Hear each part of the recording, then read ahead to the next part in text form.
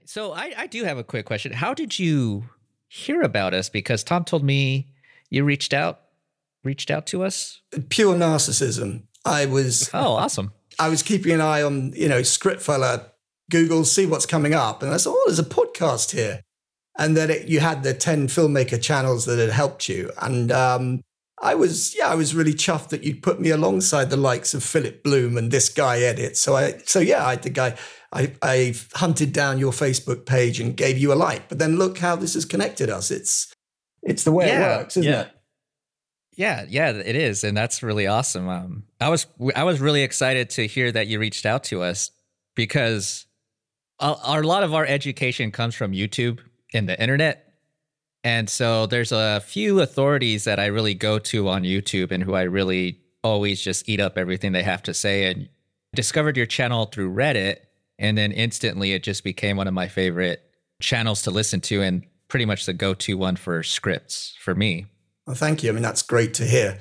I started it up 2 years ago, and the whole YouTube journey in a way has been for me, I spent 17, 18 years as a screenwriter, but the YouTube journey is something else. And it's been an education. There's so much, I don't know what you want out of me, but there's so much that I could get into on storytelling, YouTube, how you shouldn't be a monogamous screenwriter. A lot of people, I was a monogamous screenwriter for 17 years. I was totally obsessed and focused on one thing, which was getting to Hollywood, getting agents, getting managers, getting jobs, and earning a living. And I now know that was blinkered. Well, certainly we want to get into all of that, or at least as much as we can. We kind of like to do just more like conversational. We definitely ask questions, but kind of just allow the conversation to go wherever we want it to go, kind of let it be organic like that. Sure. Yeah, exactly. And we also want to get to know about you as well, like who you are, like your inspirations, some of your favorite movies, stuff like that. Like that's what we love to talk about too, is we're also huge film nerds as well. So, I mean, it's a big part of what we talk about and what we do. What's your favorite movie, Tom? Oh, my favorite movie. We just watched Tokyo Story because we do. Oh, wow. And Tokyo Story really kind of struck me. But maybe Eyes Wide Shut or Doctor Strangelove. Definitely probably a Kubrick film for sure. Or Vampire's Kiss. I don't know.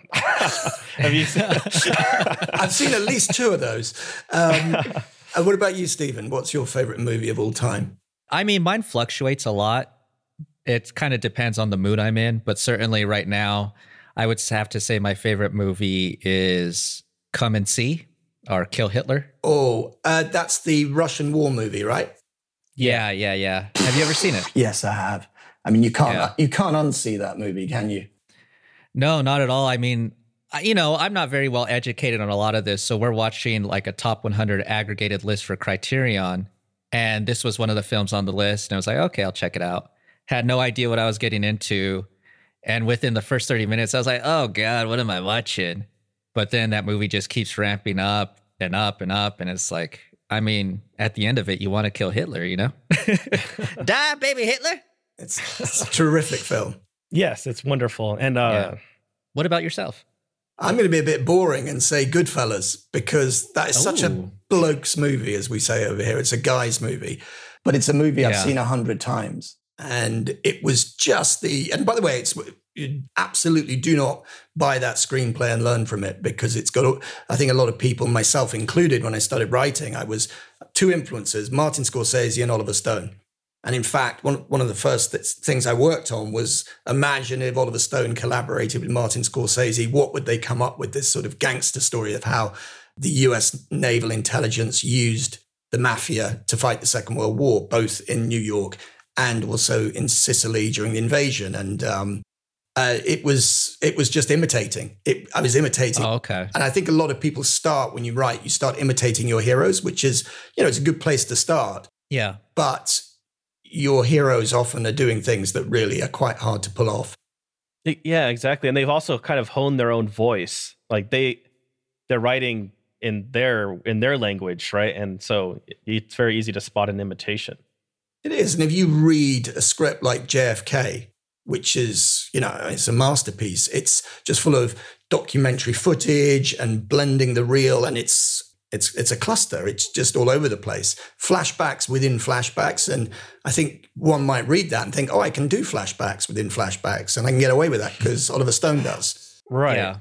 So yeah, no, Oliver Stone was I did actually, the pinnacle of my career, I had about sort of 6 things made out of all the things that I've written. But actually the pinnacle of my career was pitching Oliver Stone an Iran-Contra project.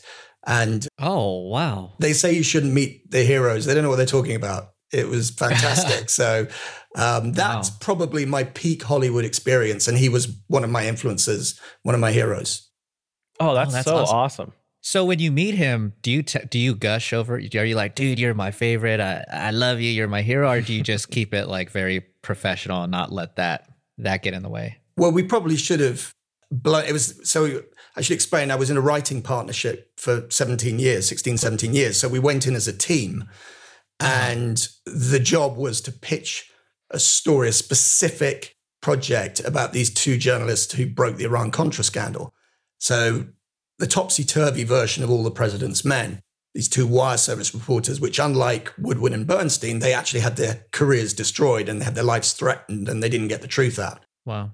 But yeah, we went in there, and it was very much, we made so many mistakes because we'd been pitching this thing all around town, and we had like a 25-minute, dog and pony show.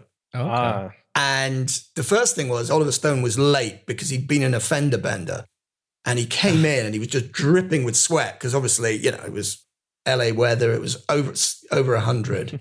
And he'd just been in this huge. Wow. And so the opening line is, I completely cheesed it out. And I said, your government doesn't want you to hear this pitch, and he did smile politely and we got into it. But we went into it for about 25 minutes. And then you'd see his attention was drifting.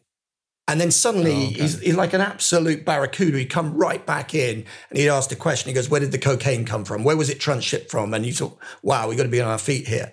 But I think the biggest mistake, that's one of my treasured memories, but we didn't allow him to talk enough because it was a pitch situation. And this is something which is, if you're talking too much in a pitch, you want it to become a conversation rather than a stand up, right, we're going to talk. And I don't know. I think I wish we could have had longer in there. He was just going off to shoot a movie about Mao Lei, the massacre with Bruce Willis. And then and it was just before the writer's strike. This is quite a long time ago. This must have been 2008. And Tom Cruise had bought United Artists and he was getting on the plane to go out to Vietnam, and they canceled the movie because they thought we don't have the script. And so even Oliver Stone, has to deal with that kind of stuff. So, that's the nature of the business. That's a hell of a tangent. Hey, it works for us. Awesome. That's a wonderful story. We could just listen to your stories all day. But I guess we should do the intro, or a better intro here, because we kind of just naturally rolled into the conversation. Tom, you want to take it away, good host? All right. So if you guys have been listening in these 9 minutes so far, this is Twin Shadows Podcast. As always, you're joined by your 2 hosts, Tom and Steve. And today we have a very awesome and special guest that you guys have been hearing from a little bit already, Dominic Morgan, the Scriptfella. So, welcome. Thanks for doing the intro, and thanks for coming on the show. This is awesome. So, we want to talk about everything from writing to your career and all that stuff. And Stephen, do you have anything that you wanted to jump in with to start? So when did your love for cinema or for writing really begin? Because I know before this you were in financing, correct? I worked for the Financial Times, which was, it's a financial newspaper, but I actually was in a sales department. I sold advertising space. So I did drama at university, wanted to be an actor, walked in there, and within about 3 weeks realized I wanted to be behind the camera. And then they had a playwriting course and I really got into it. But I left uni and I just needed a job. So I spent 5 years flogging space, selling space. But a lot of what I did, selling to advertising agencies, pitching, the sort of whole getting to know people and hopefully winning them over, that was, once I sort of went into Hollywood and in the UK, it was a very smooth transition. They were like the same meetings, but just with more interesting products. Oh, okay. Yeah. So I have a background in sales, marketing, But I was working for this newspaper, and I'd flirted with screenwriting. I'd read some books. I'd been to 1 or 2 courses. And then the IRA blew up a truck bomb outside my house while I go into it. It's on my YouTube channel, one of the talks. Yeah, I saw the video. Yeah, so that was a real kind of inciting incident for me.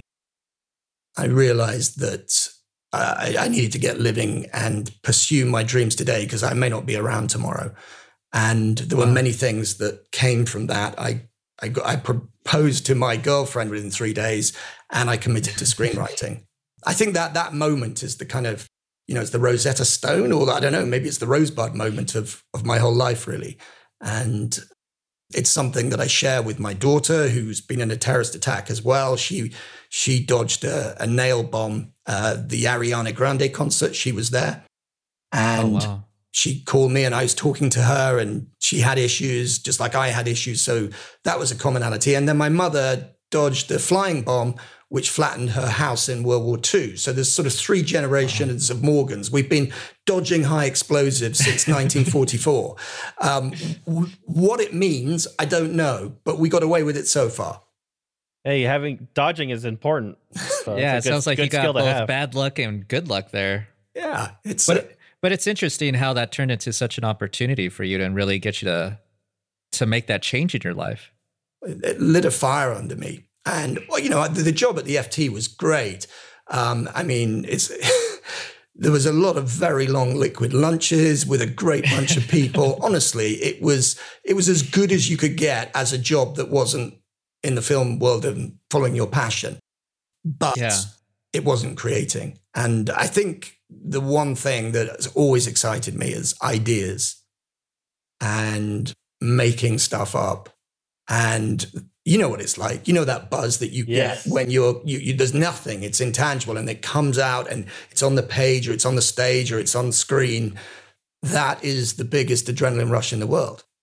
Absolutely, especially when you get into that flow state where you almost feel like you don't even know where it's coming from, and you're just discovering the story as you're writing it. And that's, for me, that's pure intoxication. There's nothing, like you said, there's nothing better than that rush as like someone that's creative and someone that writes constantly. So, yeah. So what was your first kind of foray into writing? Was it that Scorsese, that was us, Oliver Stone style? No, that was our second one. Okay. So a guy I was at uni with, I'd written something that I'd sold for $500 to a producer. It was dreadful, but we started talking, and it was completely accidental. It was just like, let's mess around at the weekends and write an action movie like Speed or Die Hard. And it was the beginning it was like my second marriage.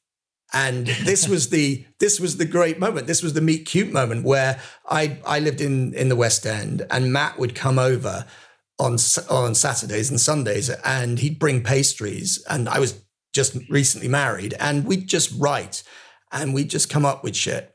And the idea, it was a classic fusion of both of us. So I'd read about this accident at a South African diamond mine, whereby this train had broken through all its safety, safety procedures, safety mechanisms. Yeah. And it'd gone through all of them and plummeted down the lift shaft.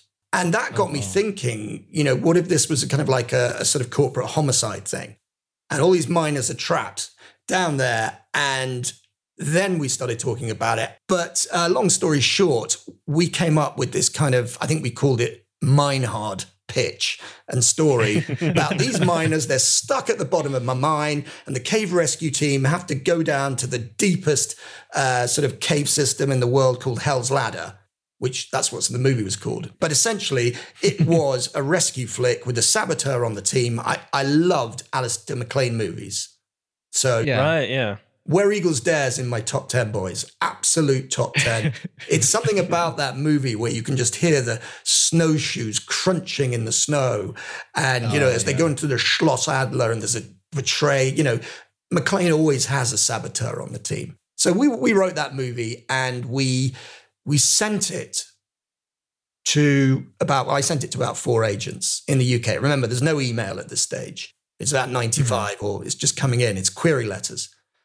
And one of the agents, it just happened that his favorite place in the whole world was the Drakensberg Valley in South Africa, which was the opening slug line.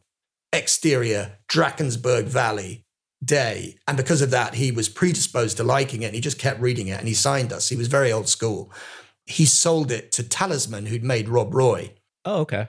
And they offered us a 3-picture deal to adapt a book they had. And also they bought one of our pictures. So that was it. Matt stopped, he was an actor. He stopped being an actor. I stopped being an ad salesman. And for the next 17 years, we worked as full-time screenwriters. Wow. Oh, that's awesome. That's so awesome. It's interesting because Tom and I, we work together a lot and we write our scripts a lot and we're kind of running it. I mean, we're still figuring out how to work together. I think we're still learning that dynamic. So how was it with you and Matt? Like, how did you do that with someone else? Because I know some things that I run into is sometimes I feel uncomfortable changing Tom's words or changing a scene that he's written because I don't want to overstep my bounds and upset him. So how did that work for you two? Well, for the first 12 years, it was give and take. It was, if we wrote a script, the irony was we'd kind of come to blows over 2 things in the whole script. So you had 110 pages and there would be 2 things that we vehemently disagreed. So in the end, we came up with this process whereby, we'd flick a coin or one of us would say, I'd give it to you, but you owe me the next one. Oh, okay. It started, our process in the end, we used to write in the same room together. And one of us would be at the computer, the other one would be sort of lying on the sofa or walking around. And then, that became impossible. So we'd split scenes up and we just spent all the time on Skype. It was exhausting. You do an 8-hour Skype call breaking a story and just did that for decades, just doing that. That was the actual writing was really fast because when we got the one thing you have to do if you're in a partnership is you've got to have a really detailed plan so that the left hand knows what the right hand's doing. And, one of my favorite mantras is everyone's got a plan until you get punched in the face. Mike Tyson said that. And it's the for outlines, right? That you say, right, it's going to go like this. And then you get into it. And then you realize, hold on, this isn't going to work. And so then you've got to communicate. And the way that we'd do it is we'd split up sequences or, 15 pages each. So Act 1, we'd split into 2. And the advantage of that is, both of us could write between 5 and 7, 8 pages a day to start when it got faster and faster. So getting into a situation at the day of the end of the first day, we've got sometimes 15 pages in the bag. Day 2, we've got 30 pages in the bag. Day 3, if it's a contained thriller, we've almost got half a first draft. Because you can create so much more content, so much more, but by the way, the writing was the actual writing, that was the reward. We'd been breaking the story for 6 weeks prior to that. Right. Okay. So you guys did a lot of plotting and outlining before breaking the story, or you just kind of were like, hey, you trusted him to just jump in and take his 15 and you did your 15? No, we had to break the whole thing very methodically so that we knew which part of the character arc was happening in our section. Okay, right. And the same goes for pitches, by the way. When we go on these water bottle tours, you can go in for a chat, but if it's actually, they're interested in buying a pitch and your representatives have set up a meeting, you can be relaxed about it. But if you're telling a story, we found we had to decide who was going to cover which plot beats. So when we went in to see Oliver Stone, it was, we'd learnt it. We were were highly disciplined. You have to, but you don't want to make it sound like you've learnt it. It's got to be conversational. Right. But, there are many ways to pitch. You can pitch the character's dilemma, the end of Act 1, ask a couple of questions, hit that big middle of Act 2, and then go straight to the big low and then the resolution and miss out everything else. So you don't need to go into the whole story. I mean, the whole thing about pitching to production companies and the water bottle tour and getting assignments is a huge topic. And I don't know if you want to go into it, but I have some very specific thoughts on the whole process. So I'd love to go into it because we have no idea of what that world is. And hopefully we'll be entering into it within a year or two, because we are working on a feature that we're trying to get pushed out and then seeing where that takes us. So yeah, I mean, please share, teach us. Well, the goal is, if there used to be a lot more open assignments when we first first got into Hollywood, signed with UTA, and first of several of our agents. They would send us all these every day. It was like Bowfinger, where packages from UPS would turn up and there'd be another comic book in there or graphic novel and it was for 6 months. We were just phone pitching stuff because we were both in the UK, and we were at a massive disadvantage because we were competing against American or English writers who were in the room. And so we found that our odds were much better when we went out for 2 weeks, 3 weeks, 4 weeks at a time. And then we were in the game. But we also felt the moment that we landed back in Heathrow, suddenly we became less relevant.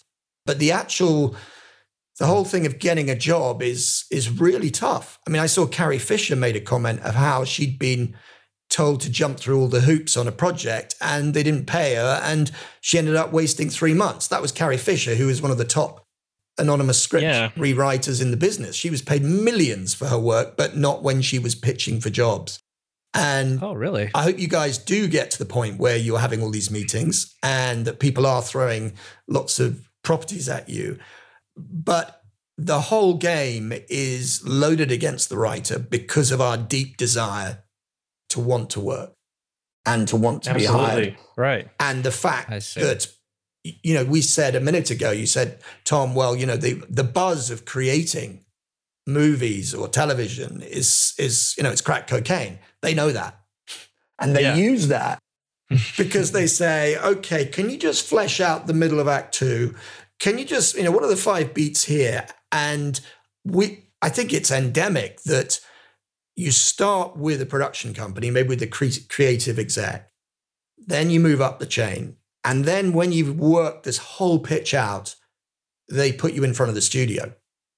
But what they don't tell you at the beginning is that you're going to have to pitch the whole film to the studio exec, which means you're going to have to break the whole story. Now, if you own that material, then that's good work, because if it doesn't work out, you're walking away with something that you might be able to spec. But most of the jobs in Hollywood are not based on your IP. And so... right.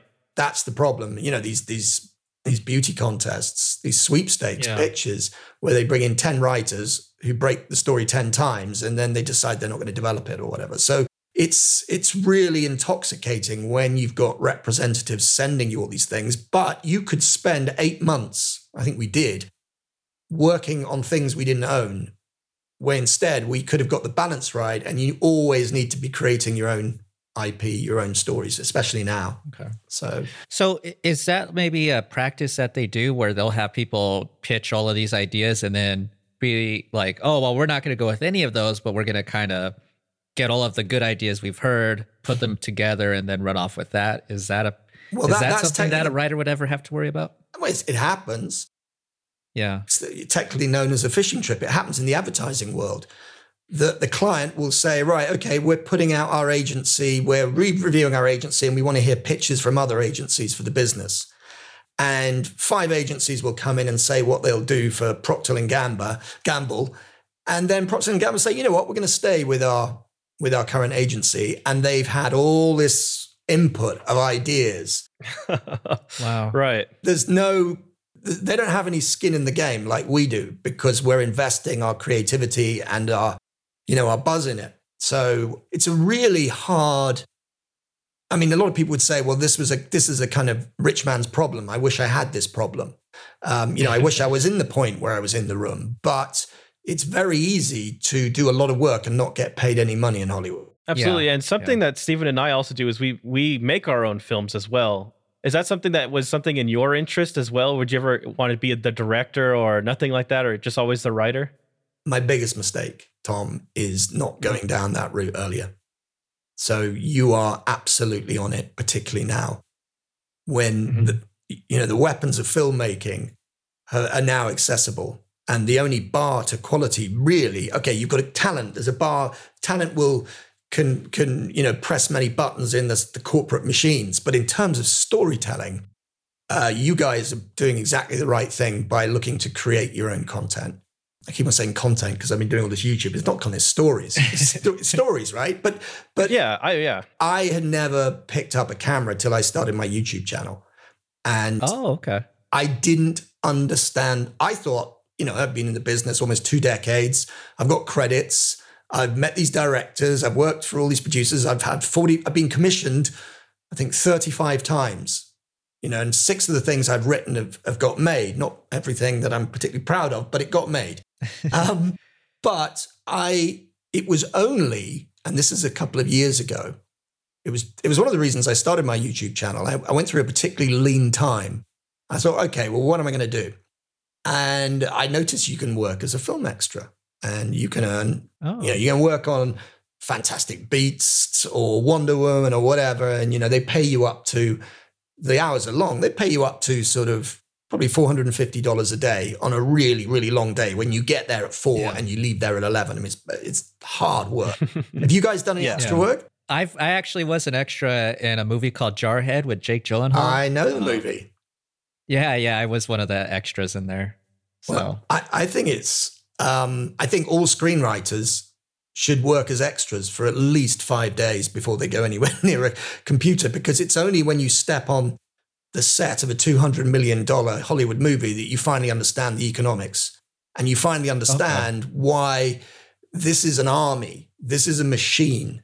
And for them to take a bet on your story, if it's an expensive story, if it doesn't have any IP, they're risking so much. And yeah, I mean, that was the biggest eye opener on the economics and the fact that there's the army. But the other eye opener was just looking at the way I really got inspired to, I want to pick up a camera. I want to see what they're doing with the tape measures and pull focus. I didn't know when they're doing my hair. And I said, well, I was asking everyone's jobs names, so you're, all right, so you're the stylist. Okay, so that's the AD. And I realized I knew nothing, that I'd been in the film business for almost 2 decades, and I knew absolutely nothing about the film industry in terms of the production side. And one of my big gripes, and my co-writer has the same issue, is that writers are not allowed on the battlefield generally. We create everybody's jobs. Right? I kind of also think of a writer as kind of the handoff person too, in a sense, to the director and producer team, because you kind of are giving away your baby essentially, right? Because once they have it, they're going to do whatever the hell they want to do with it, and when the actors are going to change things, and it's not in your hand anymore unless you have that kind of creative control, which I believe would probably be pretty rare in most cases. Or if you're working in television, where you think about the hierarchy. Writer's game. Right, it's a writer's game. So the hierarchy in theatre, it's a Samuel Beckett play directed by Sir Peter Hall or whoever, but it's the play, the text is the highest form of the art. The text is everything. And then you look at television, the text is everything. The story is everything. You look at Breaking Bad. Bryan Cranston was not a huge star. He wasn't the reason that got made. He became a star and he became the reason that everyone was watching, but it came from Vincent Gilligan's head and soul. And then you've got films, which, often the story, it's nice to have a story, but it's not necessarily the most important thing there. So the writer, it's really, the writer is not in charge of their own destiny in film. Everyone knows this. But yeah, so yeah, if you want respect, then, become a showrunner, move into television, because that's where all the action is. Oh, absolutely. I'm sure. I mean, for us, the big thing was we're going to be co-writer, co-directors, because I figured if we write for ourselves, it doesn't really matter because we're going to be creating everything at every step of the way. So are you now starting to get into that for yourself, where you're starting to break into those, or are you going into maybe the TV route, like you said, maybe trying to showrun? I'm actually I do have a couple of projects which are still bubbling away. And there's one particular one, which is unfinished business, which I might mention a bit later. But my whole thing now, I'm like one of those former players turned coach, turned creator. So I have to be honest with you guys that after 17 years of being stuck in my imagination with imaginary characters, I'm really enjoying working with other writers. And I go in and I fix their stories with them and I suggest things. And I'm also now making films for brands, guerrilla marketing, content. And I don't see it as being too dissimilar to what I've been doing for the last 17 years.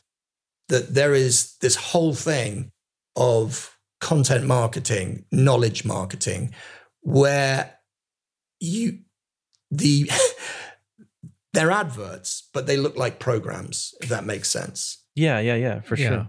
Because of Netflix, because of the way that the whole marketing landscape has evolved, we no longer need to watch adverts unless it's pre-roll on YouTube or whatever, because we choose not to. So all these brands have got all this money and they can't get eyeballs. So what are they going to do? They can't, like Procter & Gamble or whatever, we spend 100 million a year or whatever. They can't reach people anymore. And I think it's a really interesting time because I'd like to think that at some stage, Procter & Gamble will start putting money into television and, web TV and all the rest of it. Because rather than buying ad spots with networks, why don't they make the content themselves? And it goes back to, you talk about the soap operas. It actually started as radio plays that they were sponsored by soap brands because they worked out that the housewives that they were targeting in America in the 40s would be interested in these radio plays. So that's how content started. It was sponsored and there weren't invasive adverts. And then somebody said, bright idea, why don't we just interrupt the story and sell our stuff in the middle of it? And I think that I'd love to think that we'll go back to that model and that these brands will stop paying for spots and they'll actually become television companies. I mean, you think how much money Procter & Gamble spends on advertising or has spent, and all of it's inefficient now. Yeah. They've got to rethink it. And I think they need to get into business with storytellers because that's the way to get to the hearts of consumers and people that they want to target. But that's a bit off field. We're going away from screenwriting. But I'd like to think that all these big brands are going to start thinking, well, we used to pay advertising agencies to sell our stuff, but now we need to tell stories rather than sell ourselves. So who's going to do that for us? Procter & Gamble, if you're listening, go ahead and start paying us. We'll make stories for you. Dominic, we'll make some stories for you too. Like, come on, let's go. Stories for everyone. Everyone needs, and all of it, the best, ads that don't look like ads. I've made a couple of them and not necessarily they're the best ones, but I've used storytelling that you have a character with a problem. They meet an obstacle and their character, their traits come out by the way they either conquer this problem or they fail to conquer it. And you have a nice little arc and all of it suddenly comes back. And I just realized the one thing I was missing was my camera. And I think it takes a lot longer to learn how to write a screenplay than it does to operate a camera. Yeah, I would say so. I mean, well, I don't know.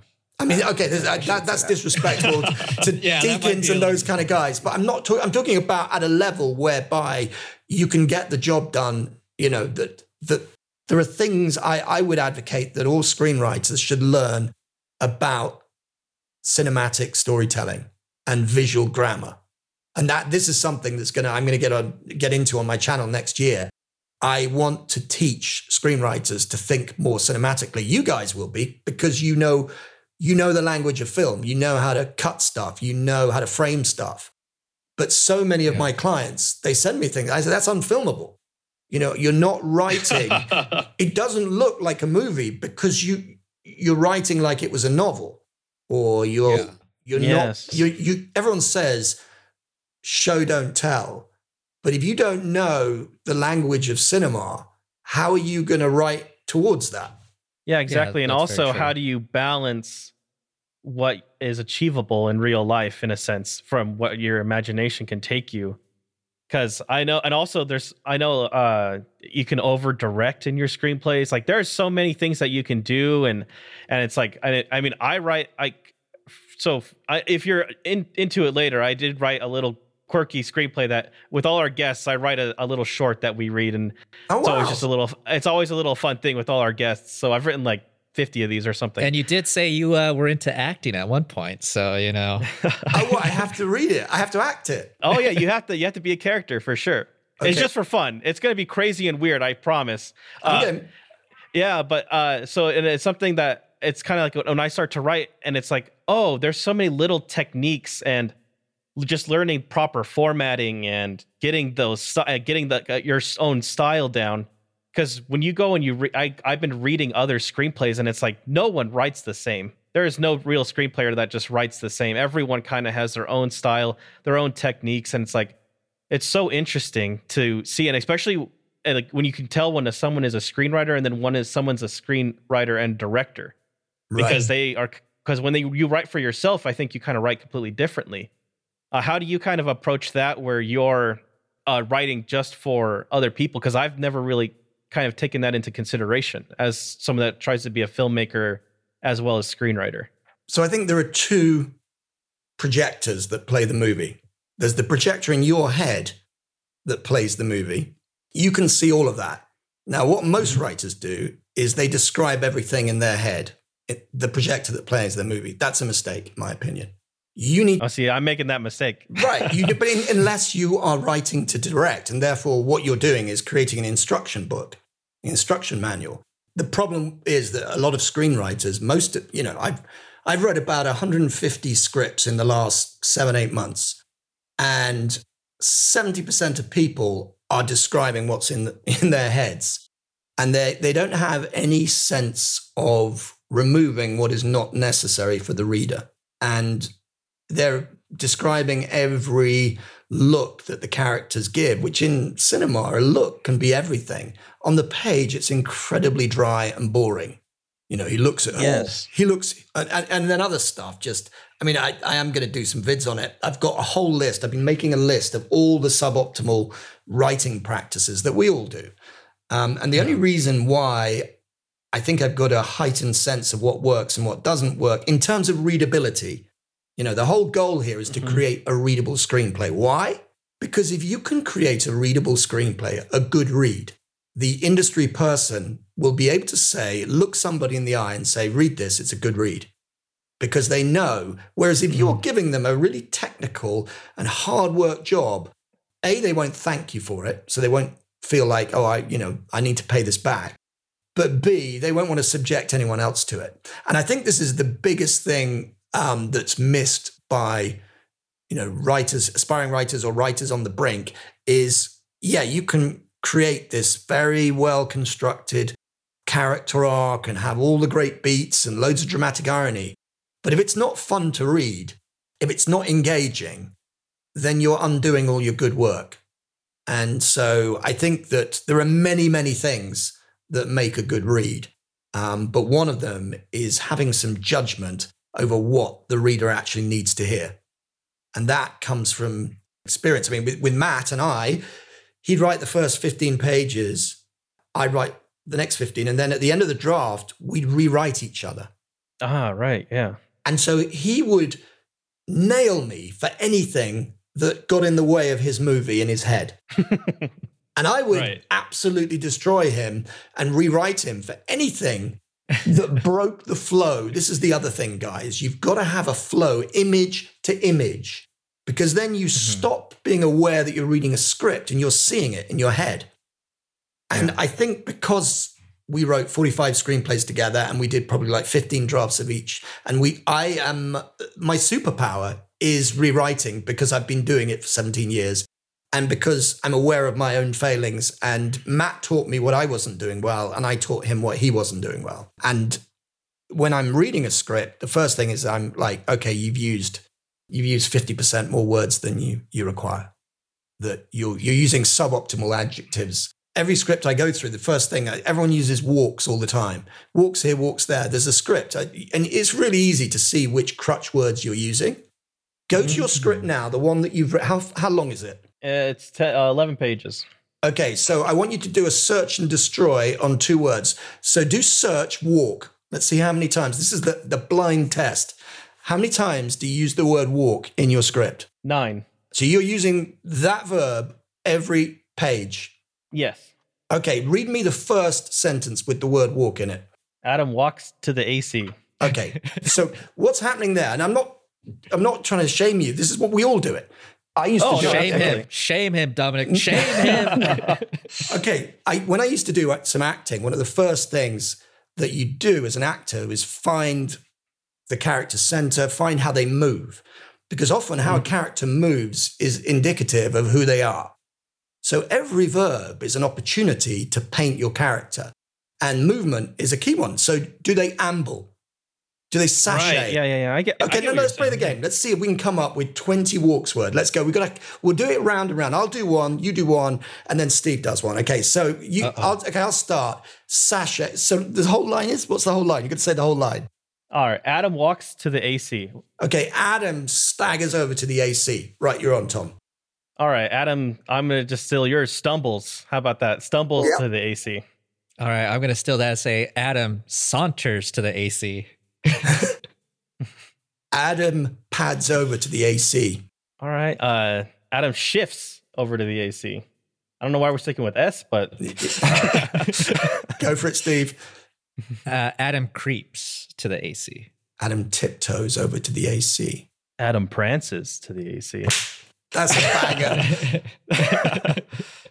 Steve? I'm rewriting it right now. You guys don't even know.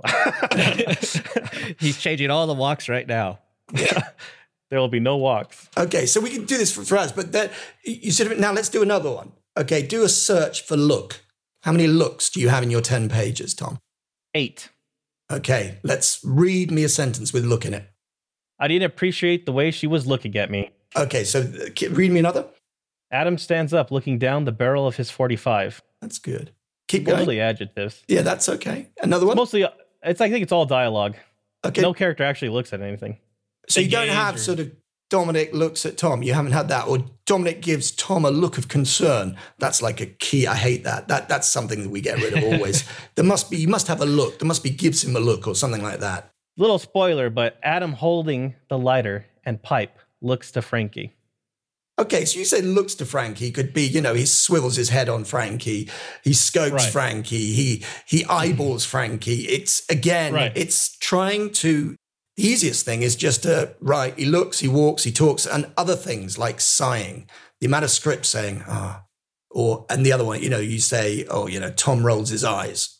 Whenever I see that in a script, that automatically gets destroyed, because anything that sounds tropey, anything that, if you've heard that, Steve watches Tom like a hawk, if you've heard it, it's a trope. Right, yeah, of course. So I see scripts, and this is how I work, as opportunities for expressing character and tone. And I see way too many wasted sentences. So if we were to work on your script, we would work hard on that scene description. In Final Draft, they don't call it scene description anymore. It's called scene action. Yeah. I call it action as well, yeah. It's action. It's the most important. And a lot of people say, it's all about the dialogue. And, this is just like atmosphere or whatever. No, if it's a novel, the words are everything. Absolutely, yeah. Yeah, well, I've noticed, I think there's kind of this weird line you have to walk with the script where you kind of want to make it, feels like you want to make the script a little more dry and concise. But then, so how much spice do you want to add to the script to make it interesting? Because you also don't want to make it like you're writing a novel. Well, it all depends on the tone of the story. So if you're writing Dances with Wolves, I know that's a really old example. If you're writing something period, then that would lend itself to a more novelistic tone. You want to get the smell of it, all these kind of unfilmables. You want to really drill down into how this place feels, the mud and the texture of this world. But if it's a hard-boiled noir, you will be adopting, I would suggest, a different kind of sentence construction, which is more clipped and cold. Mm-hmm. So adjust your fire depending on the tone of your story, I would suggest. Yeah. So then, let's say you're describing the smell of the fire. Now, obviously, you're not going to translate that into what's on the screen. So how often should writers look to add those kind of descriptors? Well, it's a real judgment issue. If you think about film, there are 5 visual elements. So you've got camera, costume, sort of acting, location, and lighting. And you got props in a couple of those. Now, if you described every scene with all those 5 things, we'd never get to the end. You'd have a 1,000-page script. But I think that writers don't think enough about the 5 or 6 visual elements of film, and they're just describing what some people call false movement, which is scene blocking. It's walks over to the window and looks out. Okay, yeah, on an actual movie, you would need that. And the focus puller would need to know that character A is moving to position B. But on the page, it's irrelevant. It's a different medium. What you need to describe is, the flame sort of, I don't know, the smoke wafts in his face, toxic fumes billowing. It's that kind of, if that's right for the story. So, yeah, I mean, of course, the smell, there's ways to visually, if you see a rotting corpse, by describing the reaction of the character, obviously, you can say, his stomach churns or whatever. How do you show that? That's a bit of an unfilmable unless you've got a camera inside your stomach. But, that you can cheat on occasion. But no, this is a real passion for me, guys, because it's something that has come from the work that I've been doing as a player coach.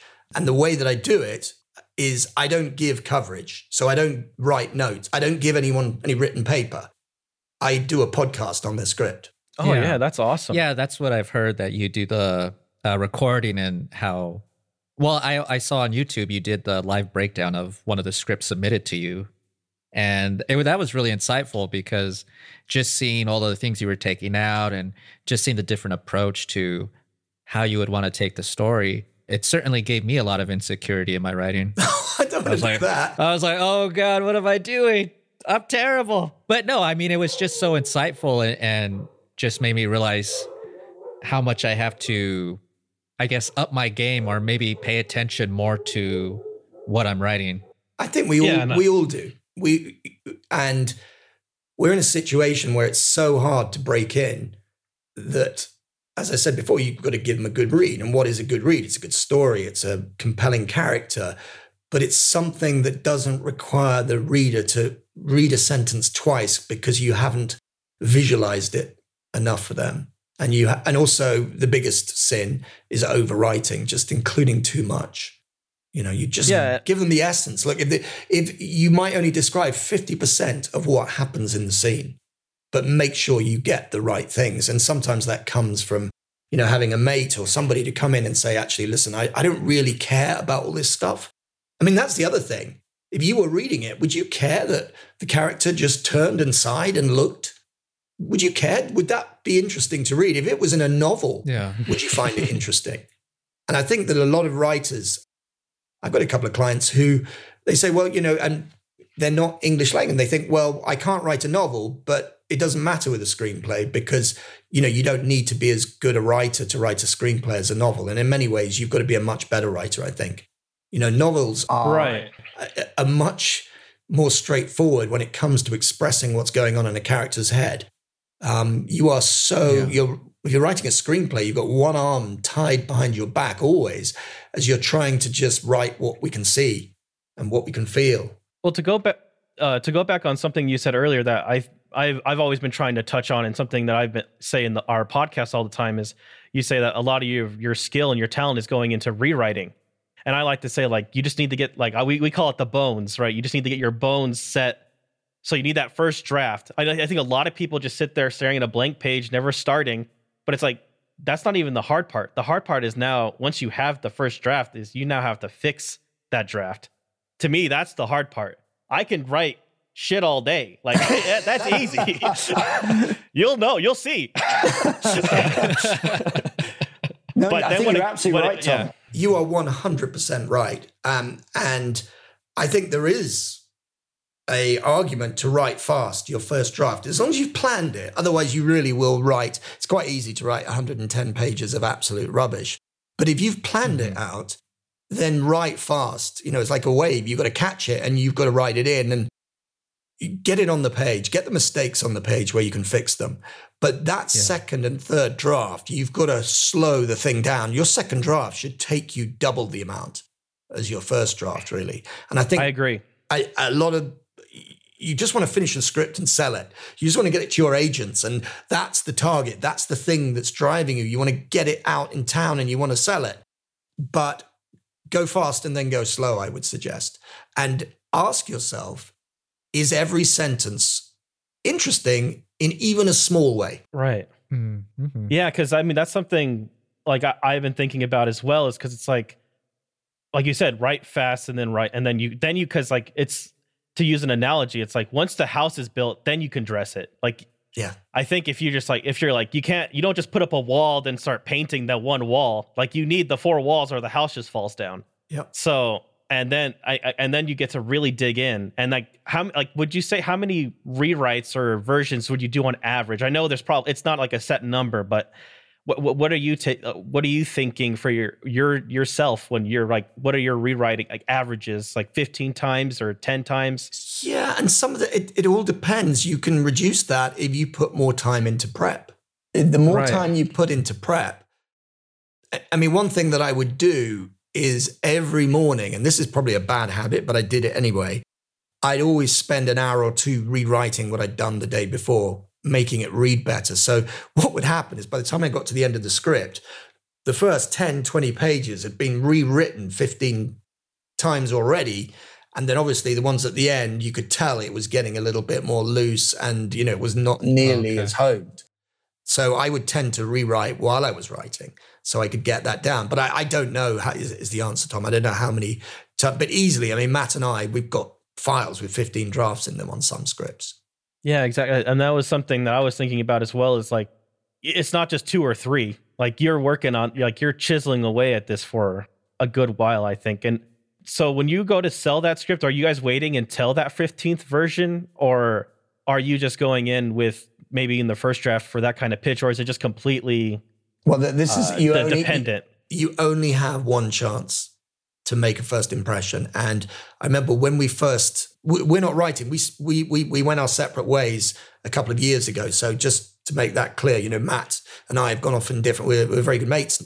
But it was for a while like a bit of a divorce. But I'll come back to that because I think there's some more takeaways on writing partnerships and why it's good and the pros and cons of it. But just sort of bringing it back to, we wrote this script, which was like a spy thriller set in the Vatican, and that got assigned by UTA and a manager. And this is quite a way back. And the next script, that script had been rewritten to within its inch of its life. And it was so honed. It was a great script. And it went out. And I remember when they took it out, they said, that is the hottest spec. We've been out for 6 months. And it didn't initially sell. Somebody picked it up for an option. But there was a time where it was literally that old school thing where you've got 5 producers with a studio each, and they're all going in. And, it's Monday. And then if it hasn't sold by Thursday, it's dead. I mean, that's how it used to work. It was crazy. Mm-hmm. But the adrenaline of that, oh my goodness, that was like going to the Olympics. It was just so exciting. Now, everything's a lot more tactical. You got to get talent and, you don't go into 5 studios normally at the same time. But the next time, that was such a buzz, we wanted to repeat it. So we was all right, we now know what we're doing. We probably did 4 or 5 drafts of another spy thriller. We knew we should be writing something in the same space because that's what we'd become known for. But it wasn't nearly as good. And that was a massive mistake, which is we didn't do the R&D on it. We didn't give it to our trusted readers. We thought we now knew what we were doing. We're just so keen to hear what our agents thought of it. And that's a mistake. Your scripts need, even when you're inside, your scripts need to be vetted because they'll read it. And then you go back to them 2 months later saying, I'd fixed it. They're not going to have the same excitement of opening a present on Christmas Day and not knowing what's in the box because they know what's in the box. And have they really done it? It's burnt toast sometimes. Other times, if you've got a really good agent, they'll give you a whole load of notes and then you'll rewrite it, but they'll give it to you anyway. But it needs to be up to a level whereby it's pretty good to start with. So yeah, even when you get an agent, the biggest mistake I think we made was not previewing our stuff before we sent it into our agents because we thought that this was an ongoing process. And they were part of our team, and no, that was a mistake. Right. Okay. Interesting. I did have a question. So when you're writing the script, how how much of your voice do you feel you get to put into your script, and then how long did it take you to develop your distinct voice? Because I mean, you were talking about the Oliver Stone and Scorsese mimicry there. So when did you find this is Dominic Morgan? Well, I figured out how to put words on the page in a way that is engaging and that is, I guess, slightly literary, but, aspires to having a kind of literary feel to it, really. Mm-hmm. But also, I've written action movies, I've written, psychological thrillers, and you're trying to use every word at your disposal to get the job done. So when did I find out? I think every script is a test of what voice you're going to bring to it. I don't think I ever got to the stage of, Sorkin, what Sorkin's about. That you can hear his voice, Vince Gilligan. I'm not that level. So I think I'm more like, well, what's the project? How do I feel about it? What feels right for this? So then you actively try to be more transparent in that regard? I think it's what kind of words and sentence construction. If you're writing an action movie, you're going to be using shorter sentence fragments sometimes. But here's a cautionary tale. I spent whenever it was, 2013, 14, I remember we started reading a lot of specs. We were writing, our thing was contained thrillers. And we started reading a lot of specs that were selling. And what happened is there were a lot of writers who were sort of getting rid of whole standard sort of verb, adjective, subject constructions. And we were going for this haiku thing, which, you read Alien, going back to that. It's people write 2 words, cold, impress, in passive. And it's people writing in short sort of fragments. And we started to write with more of that style, thinking, okay, let's up our game. And our manager read the script. He goes, what's happened to your writing? What's going on here? It just doesn't read well. And I said, no, you don't need to use, and I think he wasn't 100% right. There are times if you're writing a fast sequence that you're going to chop down on the amount of words, and you're not going to write out whole sentences because the words need to move as the action moves. And you can use sentence fragments, but I see far too many writers who get into their heads that they can dispatch with 2,000 years worth of communication and the way that we write novels and just evolve this kind of couple of words here, short sentences, ditching any form of grammar or expression, and the read can suffer. So I think it's about, with your voice, it's coming up with a balance of varying sentences. Now, here's another key thing, sort of advanced screenwriting, I'd say. It's about, in poems, you talk about the meter of a poem. It's the flow of it. And a good script has a meter to it. It has a rhythm. And it's quite hard to put your finger on what that is. But if you read a really good screenplay, the writer is like the conductor of the orchestra of the words. And it goes fast, it goes slow, it moves, it suddenly changes pace. And that makes the read less monotonous. Well, it's not monotonous at all. But many writers, they will write all, Billy and Johnny sit at the table. He looks at her askance. There's lots of that going on. That's not interesting to read.